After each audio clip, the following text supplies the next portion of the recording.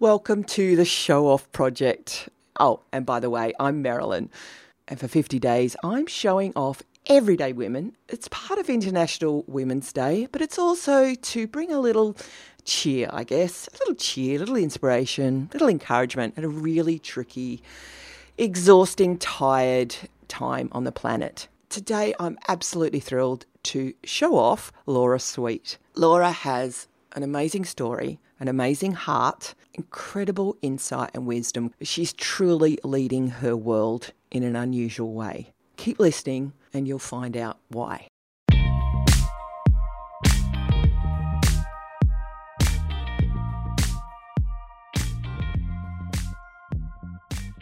Laura, welcome to the Show Off series. Thanks for having me.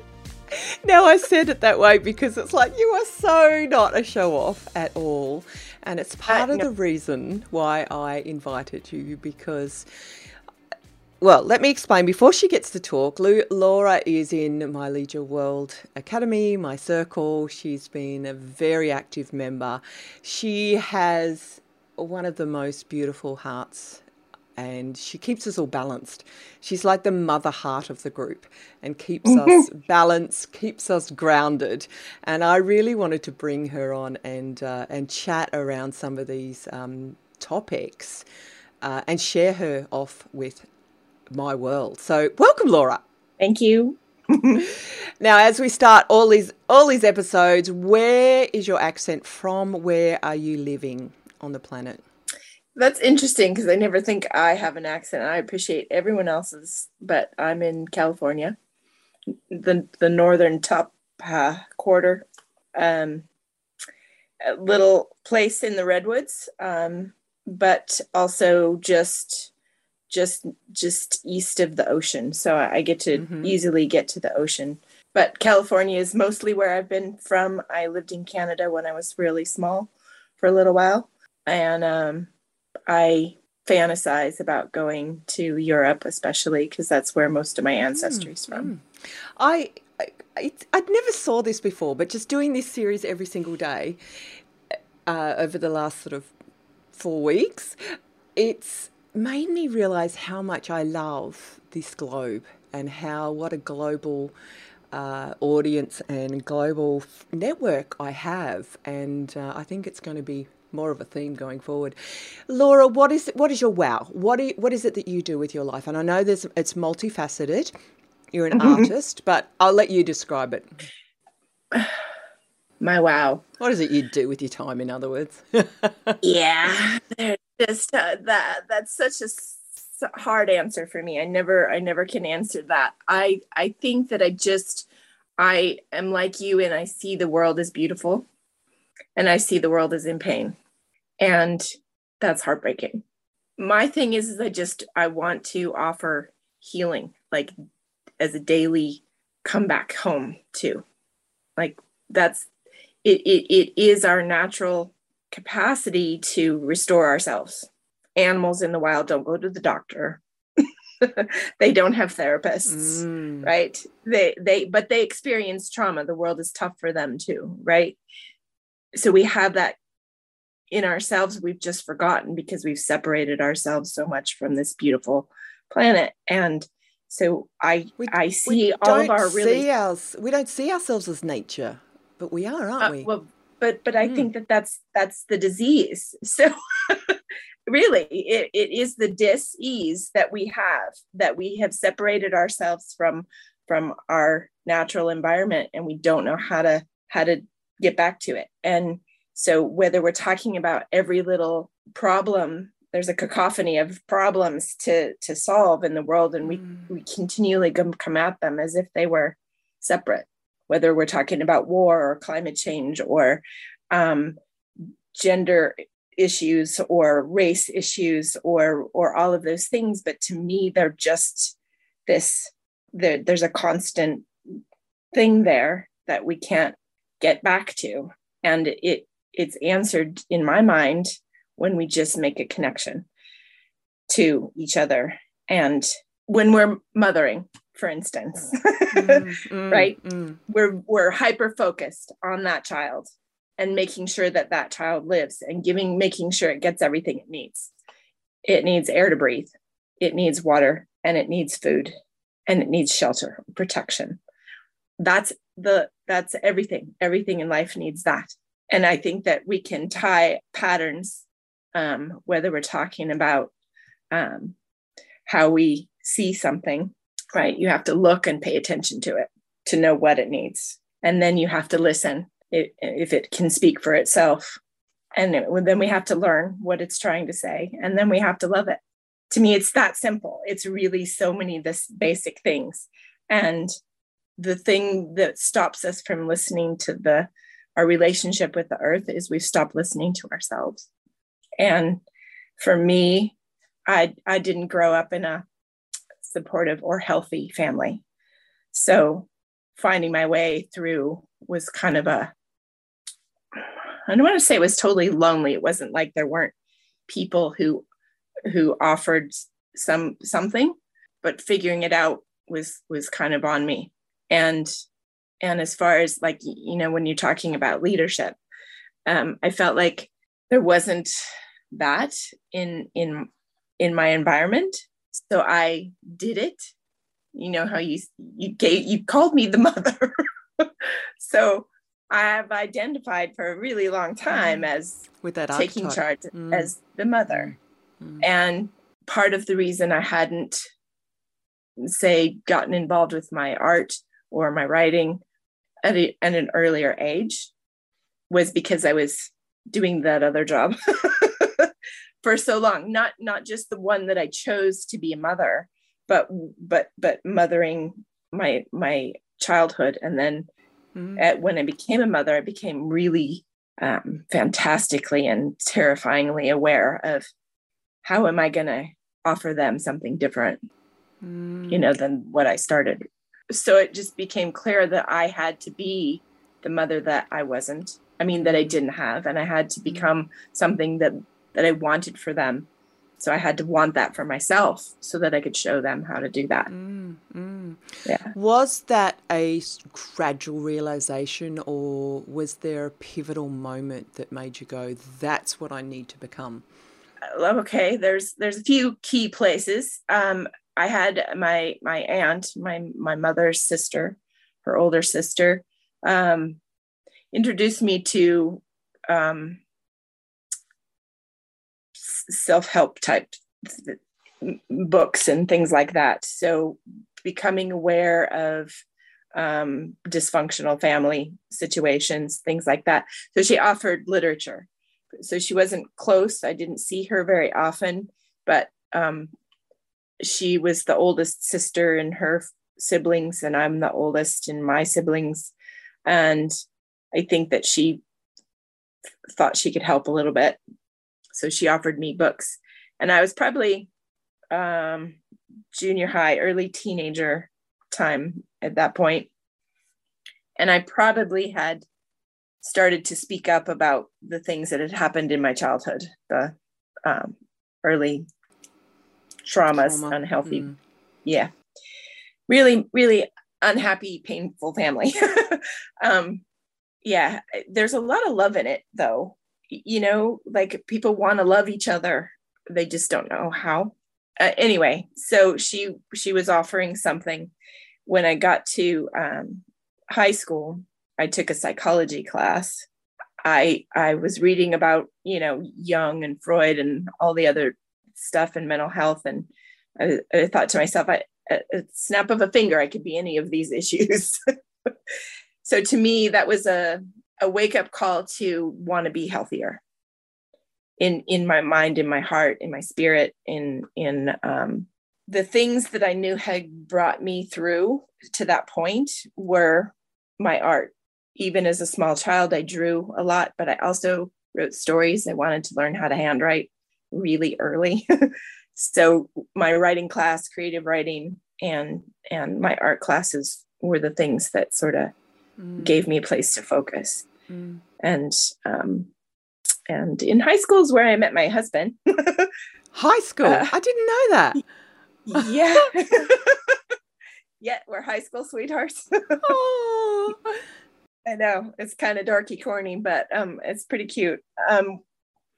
I think that we just decided to be friends, and that was most important. And because that was always the most important relationship for us, we could work through other relationship issues, because we were friends first.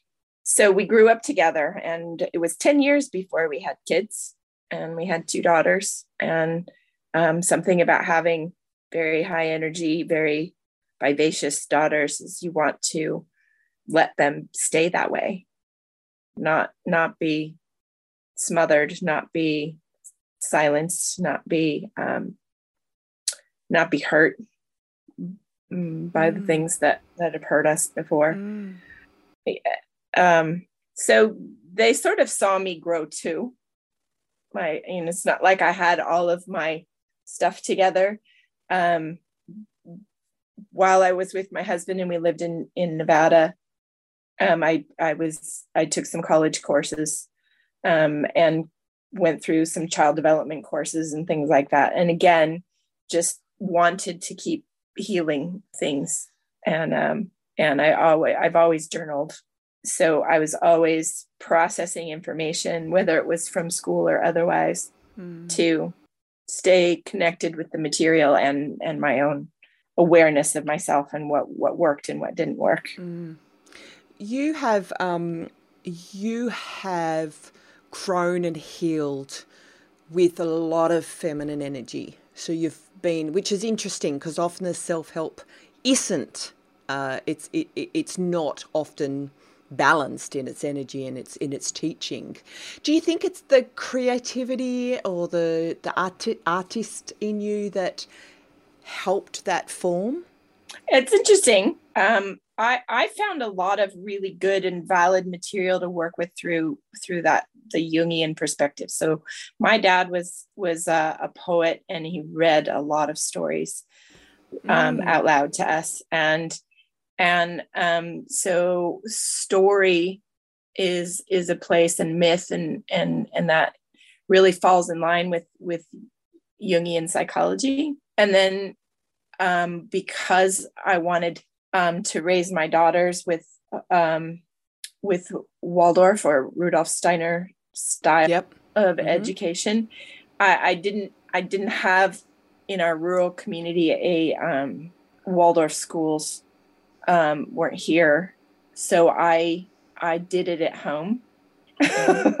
So but what's wonderful about before homeschool was compulsory. Yeah. Yes, exactly. I chose to do that. So I got sort of a guide, a counselor that I met with regularly on the phone, not even like this, and she helped me with her workshops annual and her material to develop my own school at home. And through the stories, through the rhythms of Waldorf style schooling, and it probably ended up being a little unschooling too, but basically it was about following the seasons and about paying attention to those basic needs, the rhythm of childhood, or actually just the rhythm of the day. So, we wake up every morning and we start, and we have to eat something, and kids need to play, and that's practice for being an adult. And the work that kids do, or the art that kids do, it's practical. We think of play now as sort of the extra thing that we do, or only a joyful thing, or only a spoiling thing, and that it's not about. If you look at your animals, you have a dog, right? A beautiful, sweet, and so as a puppy, he's playful, but everything that he's playing at is what he needs to be an adult dog. Everything that children play at is to be adults, except that now we give them these strange plastic toys and things that don't matter or make sense in the world that they're going to use a lot of the time. And we think, well, you can't play until you do your chores. Well, why aren't our chores, right, part of what it is to live? And so if we make I'm going to sound like Mary Poppins here, but, a spoonful of sugar, whistle while you work, Yeah. It all goes together. And I really loved that. And the raising daughters put me more in a perspective of the feminine for myself, because I saw myself in them, and whether or not, and the thing is, they weren't not tomboys. They totally, in fact, when they met some of their cousins that were boys, they were more rough and more tough and more out there in the woods getting wet and dirty than the boys were. But it was environment. It wasn't masculine or feminine. It was just, so I just tried not to get in the way and just hold space for them to do that. And what I love about Waldorf is it gives children art and creativity as part of their language to begin with. And I think some of your other guests, artists, we use art as a language when we don't feel like we can speak.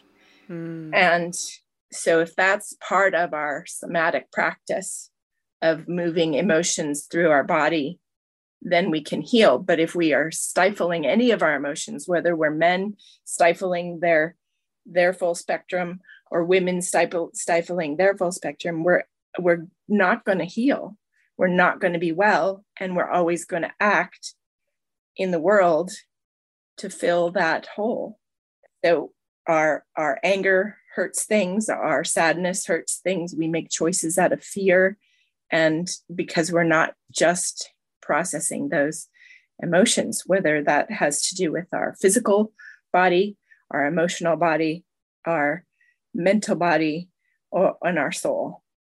And I feel like those points that I said earlier about the air, food, and the water, and the love, the shelter, that those all tie into those basic needs. Isn't she great? I could just sit. I feel like, Laura, I'm just sitting at your knees, at your feet, listening to you. It's like you're Mother Nature to me. You're a voice. You're a mouthpiece of Mother Nature. It's just so wise and loving. Thank you. I'm glad that's how that makes you feel. I would like everyone to feel like they had that. The way that I wished I did, the way that some beautiful writers have given that back to me. Yeah, let's go there. Who's inspired you? I know you're very into literature, you're into art. Perhaps it's in that field or not. Who has inspired you near or far in your life and in your thinking? Sure. Well, first, I think it's just the people who are enthusiastic about that. So my dad was definitely that. Even my mom, who loved poetry and stories, and she provided as much of those things as she could, even if other things weren't possible. But one of the books that really helped me find somewhat of that feminine voice, but still was helping with the Jungian or masculine, not masculine, psychology, was Clarissa Pinkola Estes, Women Who Run with Wolves. Oh, yes, yep. Mm-hmm. Yep. So that was a book that I got a hold of a lot, probably while I was in Nevada. So 90s, that was pretty big. That I just almost always took a succession of books like that. One would lead to another, and I would journal with those, and they would sort of looking at myself through that view, even if I wasn't sure I understood it. Carolyn Mace is another writer who Anatomy of the Spirit and Sacred Contracts is another. Lately, Sharon Blackie, she's in, I want to say Scotland, but maybe Ireland. I haven't read as much of her stuff, but I love what I've read, and I want to participate in one of her workshops. Toko Turner, she also is a Jungian, and most of the quotes, if you're reading any of my little posts on social media, they often have her words in them. There's a few men, though, John Donahue and David White. So they're just people who are really paying attention to that, the balance and the desire to be able to stand in between what's on the outside and what's on the inside, and see them both as a mirror of each other, that it's not necessarily about dark and light or good or bad or shadow or as if it were a negative thing, right? It's about embracing them both because they're part of the whole. Let's wrap up with a couple of very quick questions, or you take as long as you want. What haven't we said that is on your heart that you would like to speak to the listeners and the viewers? On my heart. I think that if we really wanted the best for our children, we would make choices that didn't involve the things that are hurting everybody now. Whether that's health care issues or education issues or war issues, because we would value those children and that they were whole, that they're whole now and that they need to stay whole. And we need to give them every best chance for doing that. And that means that we have to look at everything from that whole place. And that so long have we been perpetuating an unwhole or unholy place. And that's sad, but it's also possible to bring back reverence. We talk about journaling and gratitude and being thankful. So reverence is really important. I don't know that it has to be religious. I do think that spiritual is also soulful, and that's the balance, and that being able to be honest is mature. And so if we're all going to stand up as grown-ups, then we need to fully mature ourselves so that we can help our children be fully mature. That word reverence is a beautiful word that is just, it's a little bit lost, isn't it? It's a little bit not used that much. It's not thought about that much. To me, the word is really down in my belly.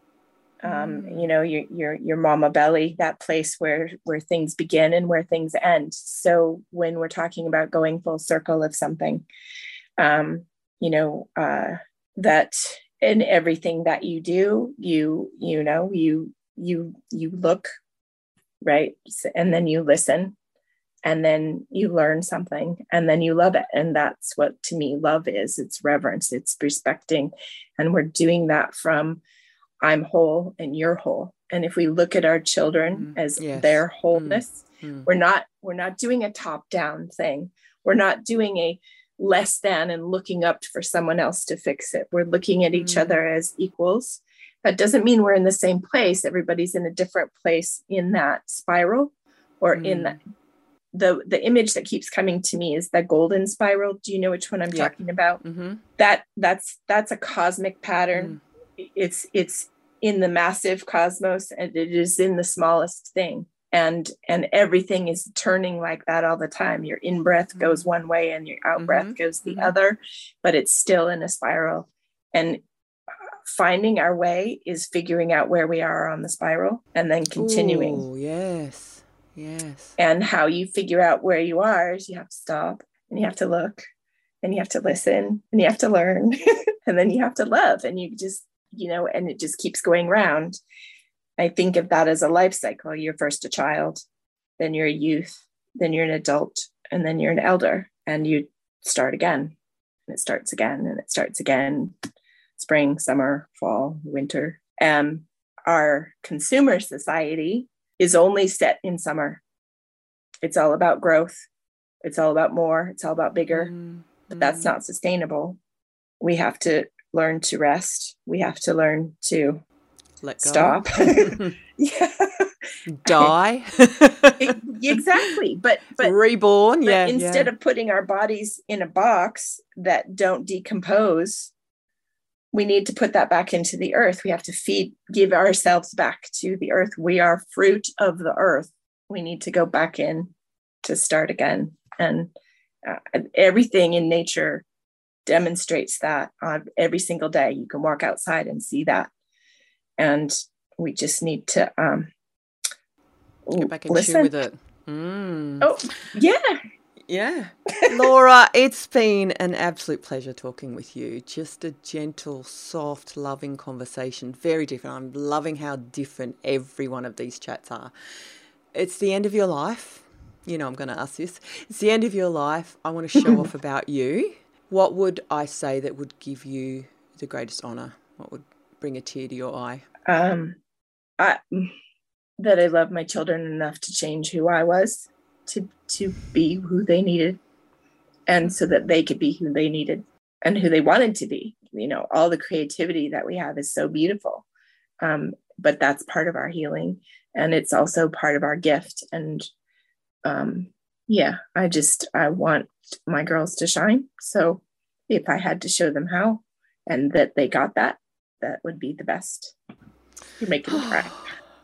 I can feel the emotion of this chat. Thank you, Laura, so much for who you are and for sharing your time right now. And look, go check out her art and her writing. It's just so inspiring. And every quote, you know, whenever you post something on social, in the group or on your own page, I stop and read it because it's always so profound and it makes me pause and read. And that's what your life is already gifting to the world. So I appreciate you, Laura. Thank you. I appreciate being in your group. It's been a lot for me. It helps me allow myself to be seen in a way that, you know, doesn't feel so important to me. You know, I just want to be a part of that spiral. And I just want people to feel like they're in harmony. And I think that that's what those posts are about, getting us there, and being vulnerable in it, and being wrong too, that it's okay to be wrong and to step back and try again. And we all got to start where we're at. So thank you. Thank you.